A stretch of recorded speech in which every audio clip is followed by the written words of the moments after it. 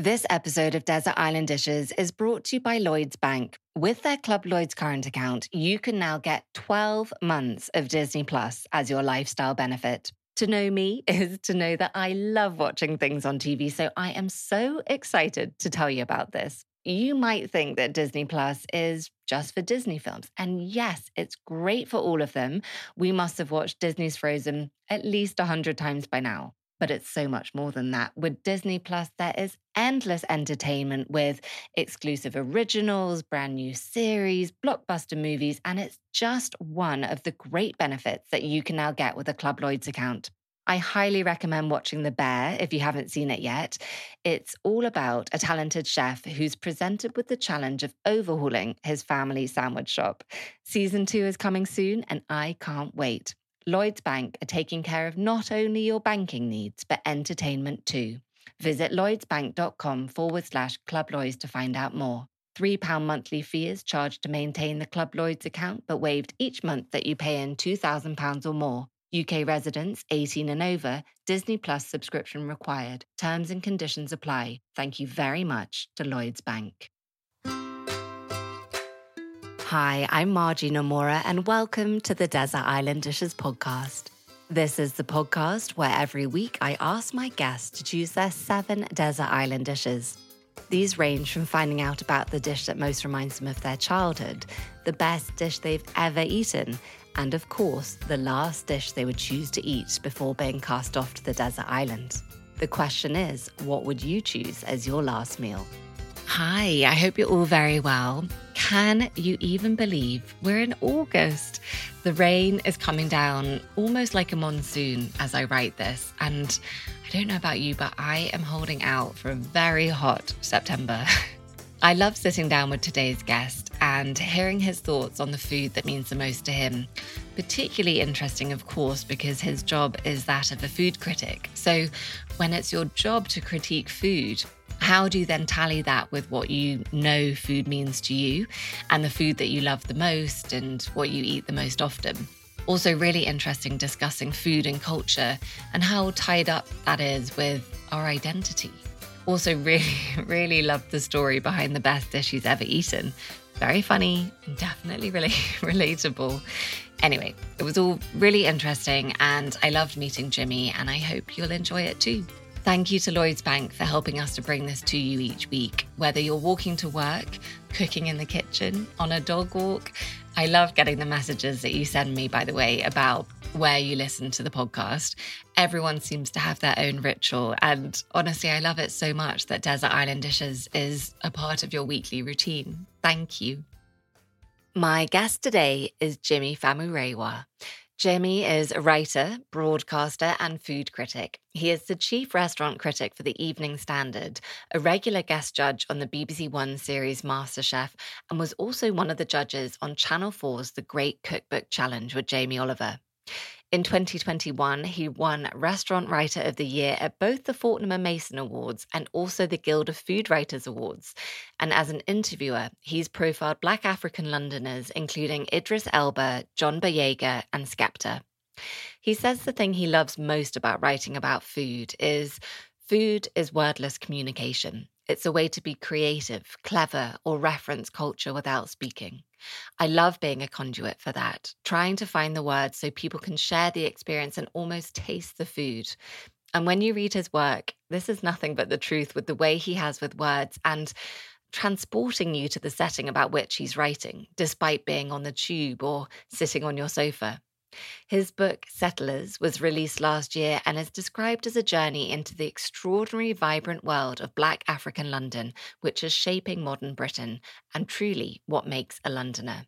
Welcome, Jimi. Thank you very much. Yeah, always nice to get such a lovely intro and, a challenge to try and keep a straight face and not. And it's always, I don't know if this is true of a lot of writers, but like when people start quoting things you've written back to you, you're like, did I say that? Like, I think maybe because you like churn through such a volume of written words that you're like, oh, wow, that sounds quite good. I guess also it must feel quite different hearing your words through someone else's voice, very different to when you're writing it and it's in your own head. Yeah. So, Jimi, at the end of this episode, we're going to cast you off to a desert island. How does the thought of being alone on a desert island make you feel? Well, as the parent of young children, sounds amazing, to be honest. I'm sure that I would obviously really miss my family and miss all the people that I love. But yeah, there'd probably be an initial wave of like, oh my God, I'm just going to like reacquaint myself with napping and sitting silently. And, obviously anything that I've been able to smuggle to the island as well. So yeah, there's mixed emotions, let's say that. That quote in the introduction is one of the most beautiful things I've read about food. It's a wordless communication and a way to be creative, clever, or reference a culture without speaking. You say you see yourself as a conduit for enabling people to taste the food without actually eating it. You are, of course, a brilliant writer and a brilliant eater, but how about cooking? Are you a good cook? I love cooking, and I would say that I'm a decent cook. I think what can maybe be misconstrued when you write about food for a living, when you're a restaurant critic, there's a kind of like, oh, could you do any better? That you are essentially this kind of backseat driver that's forever implying how you would have changed it or done it better. I think when you're around the people that cook at that high level and under real pressure, and the contestants on shows like MasterChef, you realise that is like a special breed, that there's like a rigour and a sort of a skill that most home cooks just do not have. And so I wouldn't put myself in the bracket of I could go on MasterChef. But I think actually I am obviously interested in food. I cook a lot. I'm interested in tasting something. When I'm writing about a restaurant and visiting a place and trying to recreate it at home, like there's a real connection between the two for me. And so I think I'm quite sort of messy, maybe, and quite there's a bit of chaos in there, and it's quite kind of free form. And I'm not really sort of somebody that is scared to go off piste and defy a recipe. If I think I know better, shockingly. But yeah, I would say I'm a pretty good cook, actually. I think if you polled people in my life and around me, they would hopefully be quite kind. Well, funny you should say that, Jimmy, because actually I've got a poll here. Imagine if you had. Yeah, and they were like, don't know what he's talking about. He's terrible. He's terrible. So I know your mother was a fantastic cook. So let's dive straight into the first desert island dish. And that's the dish that most reminds you of your childhood. Yeah, I'm always talking about my mum in relation to food, and I sometimes feel a bit like, oh God, I need to like stop talking about my mum constantly. But there's no getting away from it. She's so central to my understanding and appreciation for food. She's a naturally gifted, like really innate cook. And yeah, I mean, the dish that really evokes my childhood is really humble and really simple and possibly slightly weird, but it's stew, like a red like tomato and pepper stew, which is almost like the mother sauce of like Nigerian cooking. It's blended peppers, plum tomatoes, Scotch bonnet chilli in there as well, onion, and you just cook it like right down till it's kind of like sticky, jammy. It kind of almost gets like oily and separates in that way, and it's really rich stew. And sometimes you'll have like slow cooked beef in that, sort of really falling apart. And so we'd normally have some stew like that in the house. And I think when we just wanted something quite quick to eat, we would have that with bread, and with it, there's a specific kind of Nigerian bread that I talk about in Settlers as well, that's called agege bread, and it's quite sweet and soft and almost cake-like, and it's a little bit like a Japanese sort of... The milk loaf. Yeah, milk loaf, yeah, like shokupan.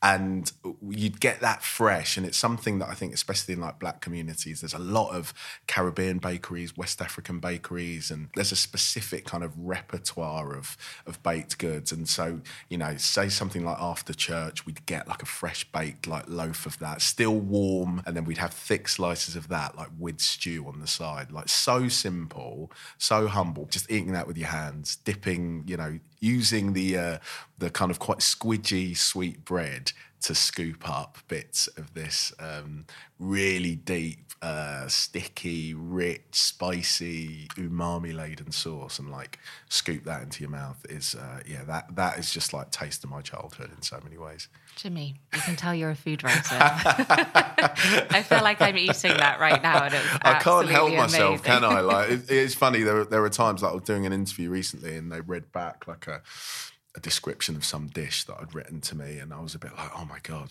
wow, like maybe just say tasty next time, mate. Like I was a bit like, I just can't help myself. In something I read, you said that you asked your mum recently about your childhood, and she said that you didn't really love Nigerian food beyond fried rice or jollof rice. And she couldn't cook certain things like stockfish in the house because you'd all complain about the smell. And so it was only relatively recently that you all started appreciating African food. Do you remember how old you were when you really began to appreciate how great it was? Yeah, well, this is it. My shame as a quite a fussy eater in some ways, really. And kind of, I think like a lot of immigrant kids probably had that thing of not appreciating the amazing kind of like culinary culture that was like right there in your kind of, underneath your nose. Because I think when you start to explore your immigrant heritage and you talk about it quite a lot and you almost become this kind of de facto spokesperson for it, you can sometimes skip over the fact that, a lot of people have quite a conflicted relationship with it, and it's not something that you instantly love, and these tastes and these preferences like ebb and flow as we get older, don't they? And so, I'm trying to think when I first started. Like there were certain things that I always loved, like jollof rice, like that stew that I've described. And I think it was just more that I kind of gravitated towards things that were outside of what my mum would cook. I don't know, like I it's weird, isn't it? Sometimes you can tell yourself, oh yeah, I'm not really interested in that. And I definitely grew up being like, oh, like offal and things like that. But I don't know. I think maybe writing about food more as well, like you become more adventurous by dint of being exposed to these things a little bit more. And so, it probably has been a gradual thing, but it's certainly the last few years, especially where I've really sort of embraced and like grown to like love all aspects of that culture, especially the food. You touched on that briefly there, so it's the perfect time to talk about the second desert island dish, and that's the first dish that you learnt to cook. Yeah, I really was obsessed with food shows and like TV chefs, and I would watch them like really obsessively, like things like The Naked Chef were obviously like really pivotal. But two of the things that I really remember cooking first were I made some onion rings at school. And they were slightly disastrous, like the kind of the coating wasn't particularly like all over the onion rings. They were slightly soggy, but I remember being quite proud of them because it was like, oh wow, like onion rings are something you can make. And I remember kind of taking them home in a little kind of Tupperware thing as they were just getting less and less desirable.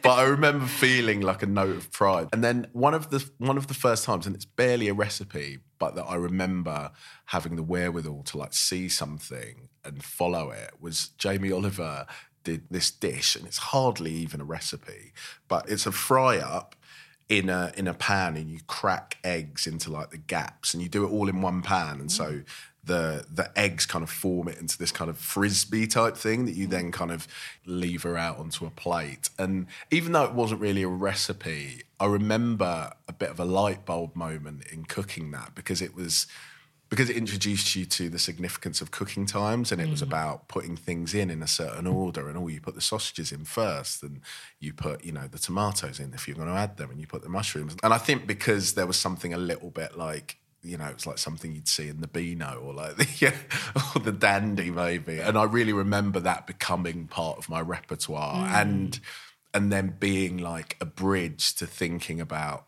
to feeling a degree of, oh, okay, I know the order to put things in, and I can I can add some mushrooms to that. It was a route to kind of wanting to try out more things as well. So yeah, the onion rings and the frisbee fry up. But I think a fry up, it's not actually as simple as it seems. It's a bit like the Sunday lunch, where it is all about timing. Yeah, but if that's something that you learn early on and you master the timings, it can give you so much confidence. Which, as we know, that's what learning to cook is all about. No, definitely. There was real confidence.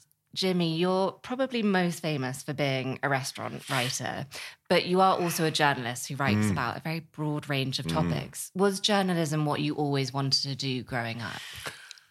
Yeah, I definitely wanted to write from like a really early age, and I really loved like writing stories and like showed like, I think, like a sort of aptitude for it from quite an early age. But I just don't know if I really realised that journalism could be like a specific avenue for that. Like I think when you grow up in a world where you don't know anyone that's a journalist, like I didn't really put it together that there were people responsible for those words that you're seeing, in a newspaper or in a magazine at that time. Like it seemed like to be happening in this far off kind of mysterious world.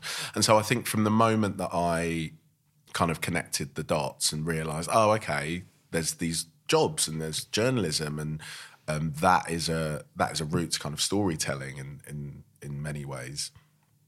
And that was probably around the time that I was at university. And then, from then really, there's not really been any other career. And I don't really know if there was ever like an alternative, to be honest, which is kind of terrifying. I was very into, I did theatre and I did an English and drama degree, and so I was really into like performing in plays and stuff. At school, we took one up to like the Edinburgh Festival, like when we were at sixth form, and so I was really quite into that. A lot of people around me were like, "Oh, you should like pursue acting." But I never knew if I really believed it as a viable like option. But that was probably the only other thing that I was like really into. And so it's quite interesting now to have entered into the world of TV and broadcasting as a writer, but then to feel yourself in those situations that I almost recognise as like performance situations and like being able to improvise and being comfortable in those scenarios. Like I do feel like it's quite strange that was something that I was really into, left, and now it's kind of like almost come back around in a strange way. In a completely different way. Yeah. Having had the experiences that you've had, do you think that is an avenue that if you had another go at life, would you have wanted to pursue that? Maybe it was that kind of slight, child of immigrants cliche where I was like, I'm never going to get acting past my mum as a viable career, so I need to like edge towards something more respectable. But I think that is changing. You only need to look at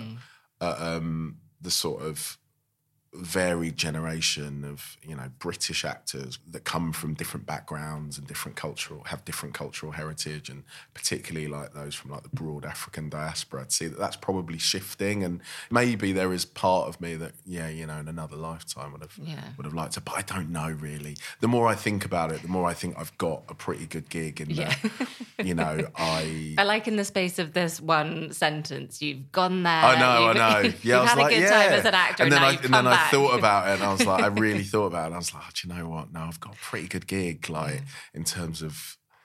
You even tried to blame it on your mum there, Jimmy. I did try to palm it off on her, but I'm sure she'd be like really up for it. She was like very encouraging. You've said that when you were starting out in journalism, most people were generalists and they didn't pick a specialist topic. Yeah. And when you started, you leant more towards culture and the arts writing, but food was always in the mix, and it really came to the fore as you progressed. What was it about food writing that really drew you in? I started out on magazines, and particularly lifestyle magazines. There was really this feeling that you had to be sort of expert at a number of things and like interested in a number of things. You'd be sort of given a story and you'd be like, yeah, here we go. But then I entered like working for the Evening Standard and working for a newspaper, and it's a lot more. You have your beat, you have your kind of specialism, and that's your patch, and you kind of don't really deviate from that too much. And so I've always liked writing about other things as well as food, even as food has come to the fore. I always talk about this, but when I wrote my first kind of guest column for the ES magazine, the Evening Standard's weekly supplement, before becoming restaurant critic there, like I did like a guest column, and I just had such a clear sense of how I wanted to approach it. I think I'd read a lot of restaurant reviews. I was a fan of them. Seemed like this amazing vehicle for all sorts of different kind of interesting like avenues regarding like changing cities and food culture and different parts of town, and kind of like it just seemed like, and social observations and a way to be like funny but also be insightful and serious. And so I kind of like the challenge of trying to kind of do justice to the broader context and the bigger picture and be an interested observer in that way, and also give you an entertaining, hopefully quite funny, evocative sense of what it's actually like to sit at a table there, to eat their signature dish, to kind of have a cocktail in hand kind of thing. So it's always a challenge, but I feel like it's a strange thing that crystallises so many of my interests and passions and puts them in this really, hopefully quite appealing package. Yeah. No, it's about so much more than just the food. Yeah, that's what you do I think so so. well. Yeah. Like, I guess it's one of those things that I've almost stumbled into, but it just feels absolutely right, and it just chimes with so many of my kind of long-standing interests. That's often how you know you're doing the right thing, and it just feels like everything's clicked into place. Yeah, I think so, yeah. Jimmy, we're on to the third desert island dish. What's the best dish you've ever eaten? Oh, wow, this is such a tough question, genuinely, because I think so much of this is like linked to context, isn't it? Like your specific moment of like need or like hunger or what just happened. Or I think of, and my wife probably won't thank me for this, after our eldest had been born, it was one of those hospitals where they sort of kicked the other partner out, or like the dad out in this case, and you weren't allowed to sleep there. And I did not put up much of a fight because I was so tired. No. I was like, oh no, what, we can't, yeah. Oh, anyway, I'm gone. And I remember going to get a kebab. I remember going, and it probably wasn't even that great a kebab. It was kind of delirious happiness and relief and all of those things that you probably feel in the aftermath of like a child being born, or like a big sort of scenario like that. And I remember just eating it in this exhausted state, and then obviously going straight back to, you know, like as early as I could the next morning to help out. And but yeah, so I mean, I was maybe going to go for something else, but I remember vividly that the joy that I felt while eating it was really related to, like, yeah, it was relief, really, that, like, you know, everyone was going to be all right. My wife had, you know, our first kid, and just feeling that sense of like, oh my God, here we go. Yeah. That's such a vivid description, and that's such a strange time when everything has changed. Like, you suddenly have a child, but they're still in the hospital, and you're not yet into your normal life. Yeah. In late 2020, after almost 48 years in the role, Faye Mashler stepped down as the Evening Standard's chief restaurant critic, and you took over. The position is seen as being one of the most influential on Londoners' dining habits. And as Mashler had been in the job for just shy of half a century, this was a very big deal. Did you feel intimidated? Yeah, it was a big deal, and it was pretty daunting. Like, Faye was and still is such a sort of titanic figure within the realm of like restaurant writing and food writing. It was particularly strange because when I worked at the Evening Standard, when I was in-house on the paper, I would edit the food section, and so I would kind of be tasked with receiving Faye's copy and putting it on the page and putting a headline on it. So I was kind of like her point person, and so I was kind of on the other side of it. And so it was really strange to suddenly find myself in that role. And that was probably, like, quite crucially one of the times when I just got more of an appreciation for the rhythms of trends and openings. Like, that was another little step jump in terms of like getting to know the world a little bit more. Taking over from Faye was very daunting, but it was really exciting, and it was something that I like really embraced. And Faye was so kind of kind about me taking over, and so kind of like supportive. And I think I wrote at the time, it was her rigor and her curiosity and her talent, which again, I must point out, she's still demonstrating because she's still writing fantastic restaurant columns. And it was that I just really wanted to make sure like I emulated, but also that I did in my own way. And yeah, so the other thing that I would say, the flip side of that feeling of being somewhat daunted and respectful of what Faye had done and what I was kind of taking on board, I was really conscious perhaps not initially, but certainly, you know, as I continued in the role, that I just needed to do it as myself. You can't pretend to be Exactly. a restaurant critic based on people Exactly, that you've read before. You can only do it exactly. But I'm always thinking it needs to feel like me. It needs to be like my kind of response to it. It needs to sound like me. It needs to kind of be my kind of take on it. If there's a reference that's quite sort of arcane and like obscure, but I feel like it's justified, because I always felt like the thing that I really loved about reading restaurant reviews or criticism or writing of all kinds really was that there was such specificity to it. But I have really enjoyed the challenge of kind of hopefully doing justice to it in my own way. That's so interesting to hear you talk about that, and definitely some really good life lessons in there. Yeah, hopefully. Let's talk about the fourth desert island dish. What is your favourite sandwich? Now we're talking. So I weirdly, I don't know what's happened, but I don't eat that many sandwiches anymore. But I really love, and this is, a lot of people have this in hotels and traveling and stuff, but a club sandwich. Ooh, yeah. Oh my God. Like there's a particular thrill and pleasure to like an unbelievably good like room service club sandwich. So good. And sort of as almost connected to that, I recently, and I did put it between bread recently, but sometimes I'll just have it as like a salad. But if you like roast a chicken and you've got like leftover kind of meat from like the carcass, to sort of then get some really good mayonnaise, like a lot of mustard, and then sort of make a kind of chicken mayo, like loads of pepper, and like there's nothing better than like a really good like homemade sort of chicken mayo. Between some good bread. I got quite into making flatbreads, like kind of piadina style like ones, for a while, and I did one of those. Me and my wife actually were taking the kids to Legoland, and I don't know if any parents have ever been to Legoland, but oh my goodness. Got to get that driving license. Yeah. Oh my God, yeah.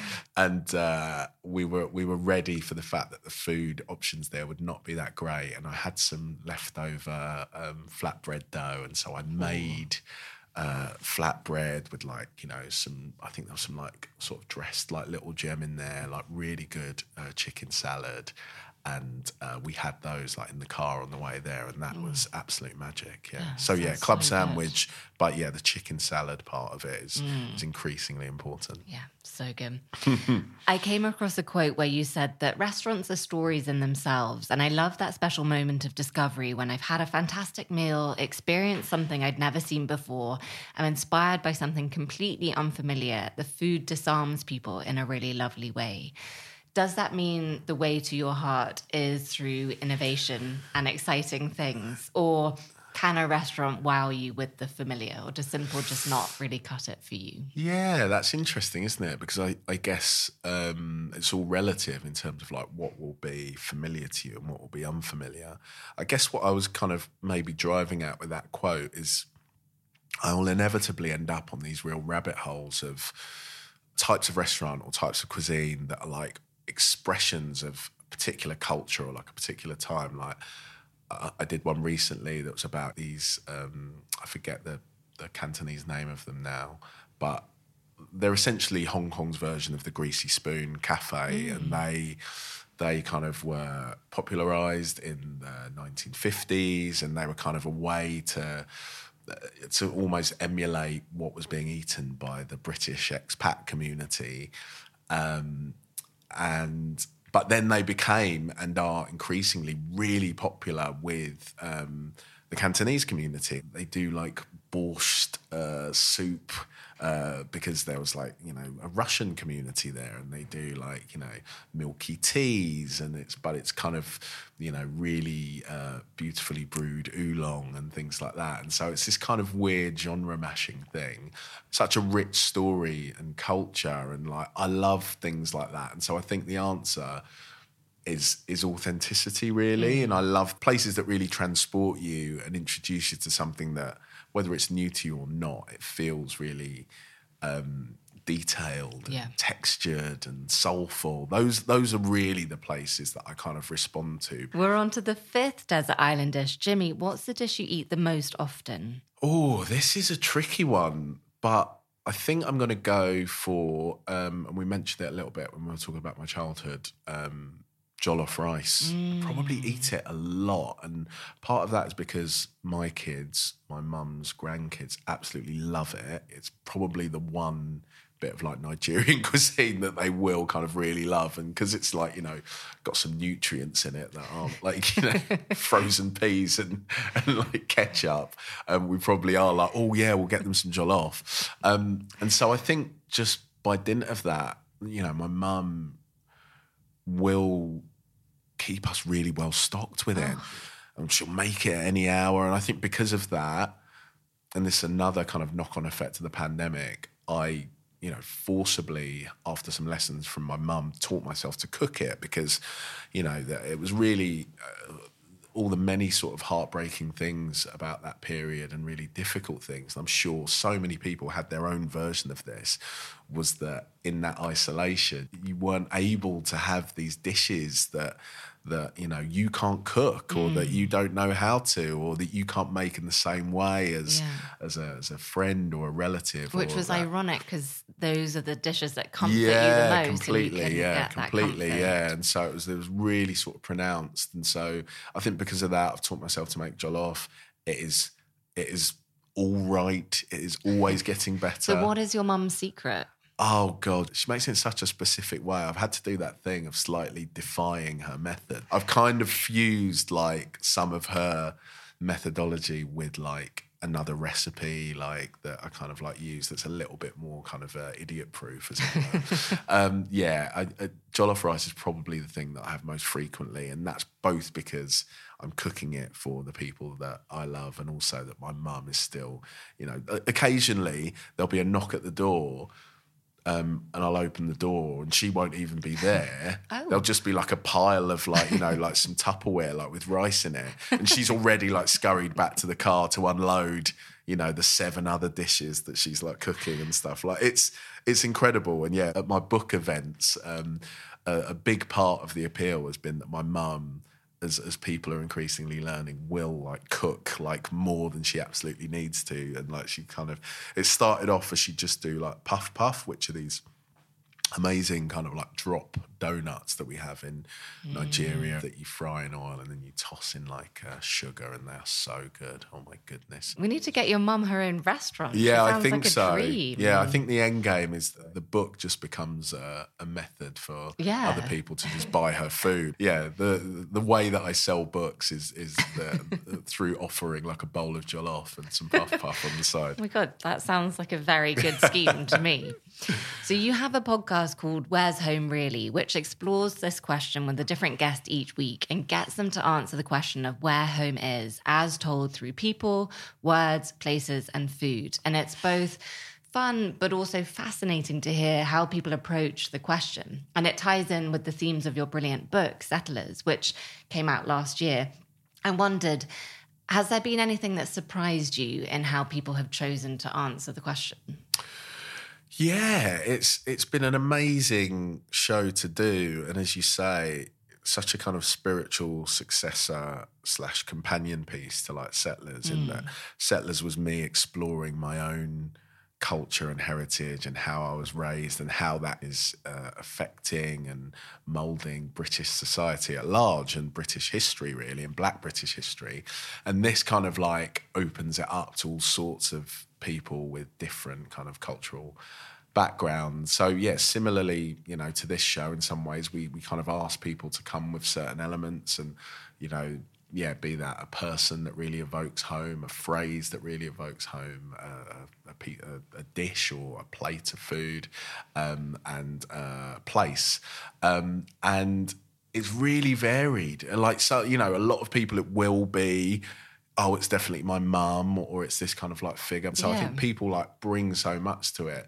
Andrew Wong, the 2 Michelin-starred chef of Chinese heritage, he spoke about his friend's front step as being his place, but one of the things that's really come to the fore is the ways in which people create their own home from and their own sense of it through different cultures kind of coalescing. And I think this is really universal as well.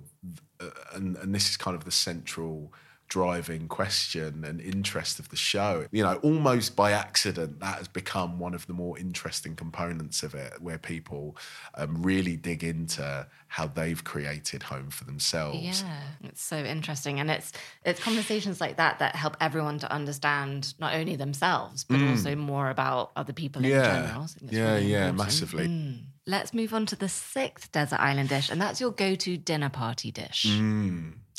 One that springs to mind is something that like friends did for us once. And I really remember it just being so great. And it sounds quite humble and maybe sounds a bit sort of like weeknight, but a really good chili, maybe sort of, you know, you up the stakes and you kind of, you could do it veg, and then you could have, which I've definitely done before, and like, you know, just gone big on some like really kind of nice beans and get some like ancho chilies in there, and, you know, splash out on like proper like Mexican, like, you know, oregano and things like that, and really go for it, bit of cinnamon, and really sort of cook it slowly and like imbue it with loads of flavour, or, you know, upgrade it a little bit with some like brisket and like proper like slow cooked meat rather than the bog standard mince. And then the real appeal and the real kind of thing that makes it fun for a dinner party, I think, is like bits on the sides. And so like really fresh kind of like zingy salad and like, you know, grated cheese, and make an amazing guacamole and have some, you know, baked potatoes and fresh chilies. And I think fundamentally it is having those multiple elements. It's kind of, those are the best kind of dinner party dishes for me, where there's a bit of everything and it's kind of got that kind of buffet feel, which is obviously labour intensive. But there's something about a chili that I just always really love it. I always really love doing it. If I turned up to someone's house for a dinner party and that was on the menu, I'd be so happy. Jimmy, on Desert Island Dishes, we've got a cookbook corner. What is your most treasured cookbook? Oh, wow. There are so many that I cook from quite a lot. And like, weirdly, there's one that I really, really love. And I think it's often the way that the cookbooks that you've used the most are often like slightly strange ones that are like came free with like some like appliance or whatever. Why is that? It's really weird. The Magimix book from 1972 is a real banger. So I'm going to say two. So one would be The Naked Chef. And my mum, very sweetly, like she wrote in the front of it, like, you know, I think I got it, like she got it for me, like, the year it came out. So what was that, like 2000? And she's written like a lovely message and dated it because she's obsessed with doing that. And you're a bit like, why are you doing this? But now it's such a kind of treasured moment and memory. And that was kind of such a big sort of formative book for me. But then also, and again it came from my mum, there's this one and it's literally called like the Best of British Cookbook. I wish I could shout out the author, but it's really classic British recipes. And I think having grown up with a mum that was a really talented cook and would cook a variety of dishes, but there's a whole family of dishes, things like cauliflower cheese and things that I've grown to love, that just there isn't really the crossover within like West African cuisine of those kind of creamy, stodgy, like, you know, those kind of really hearty British dishes. But I often find that I'm looking for how to make some classic dish or something like a toad in the hole or whatever, and it'll always be in there, and the recipes will always be like quite useful. And I kind of like the old-fashionedness of it, and it is probably that and The Naked Chef are the most kind of like spattered. Yeah, and, the sign of a very well-loved book. Big time, yeah, definitely. Jimmy, we're on to the final 7th desert island dish. What is the last dish you would choose to eat before being cast off to the desert island? Yeah, so I'd probably have a couple of courses at least. I'd have 3 courses, let's say. I'd start with, and it's a variation of that stew and a gege bread dish that I mentioned earlier, but it would be the stew with yam, which we would eat a lot on Sundays again, and that is kind of, those kind of really gnarled, thick-skinned tubers that you see, but they've got this amazing, if you like peel them and just steam them quite simply and maybe like have a bit of butter with them, or to be really authentic to my 90s childhood, it'd be like margarine, to be honest. And you have that, you just steam them quite simply, a bit of salt, weirdly a bit of sugar as well. And have that with the stew. So I'd start off with a bit of that, and then I would have an amazing cheeseburger. I shouted out the burger from the Plimsoll, which is a pub in Finsbury Park in North London, that I kind of reviewed in its early incarnation, chef duo called Four Legs. So I love that burger, but I'm going to shout out an In-N-Out burger because they're such a rarity, aren't they? They're like only ever it almost goes back to that club sandwich thing where it's like, if you're ever in the west coast of America, like I vividly remember actually getting my cab driver on the way to get a flight from, I'd been out to Las Vegas on the set of The Hangover Part 3, weirdly. And I remember getting my cab driver like tentatively being like, "Can we stop at In-N-Out on the way?" And he was like, "Absolutely." Like, he kind of got that it was like a very important thing. And so, yeah, I'd have an In-N-Out burger. And then to finish, what would I have? This could change literally every day, but I'm going to go for a nice creme caramel. Ooh. Because I feel like that'll just kind of like set me off. And again, the starter is very personal. The middle dish, I love a burger. I've always loved a burger, and it feels like it has like a scarcity. And the creme caramel is one of those things that I just don't eat that often. It'll give me happy memories of my former privileged life of eating amazing restaurant food before sitting on my desert island. Oh, Jimmy, those were your desert island dishes. Thank you so much. Oh, thanks so much. I really appreciate it. So there we have it. Another delicious day of desert island dishes. Don't forget that you can rate, review and subscribe to the podcast on iTunes, and also I think wherever you're listening, really. It does make a difference because it boosts the show and it helps other people to find it, which is great because it means I can keep bringing it to you each week. If you don't already, then do come and follow me on Instagram at Desert Island Dishes, and you can sign up for the newsletter and find a whole host of different recipes at desertislanddishes.co. Thank you again to our season sponsor, Lloyds Bank, and I will see you next week. Thank you so much for listening. Bye.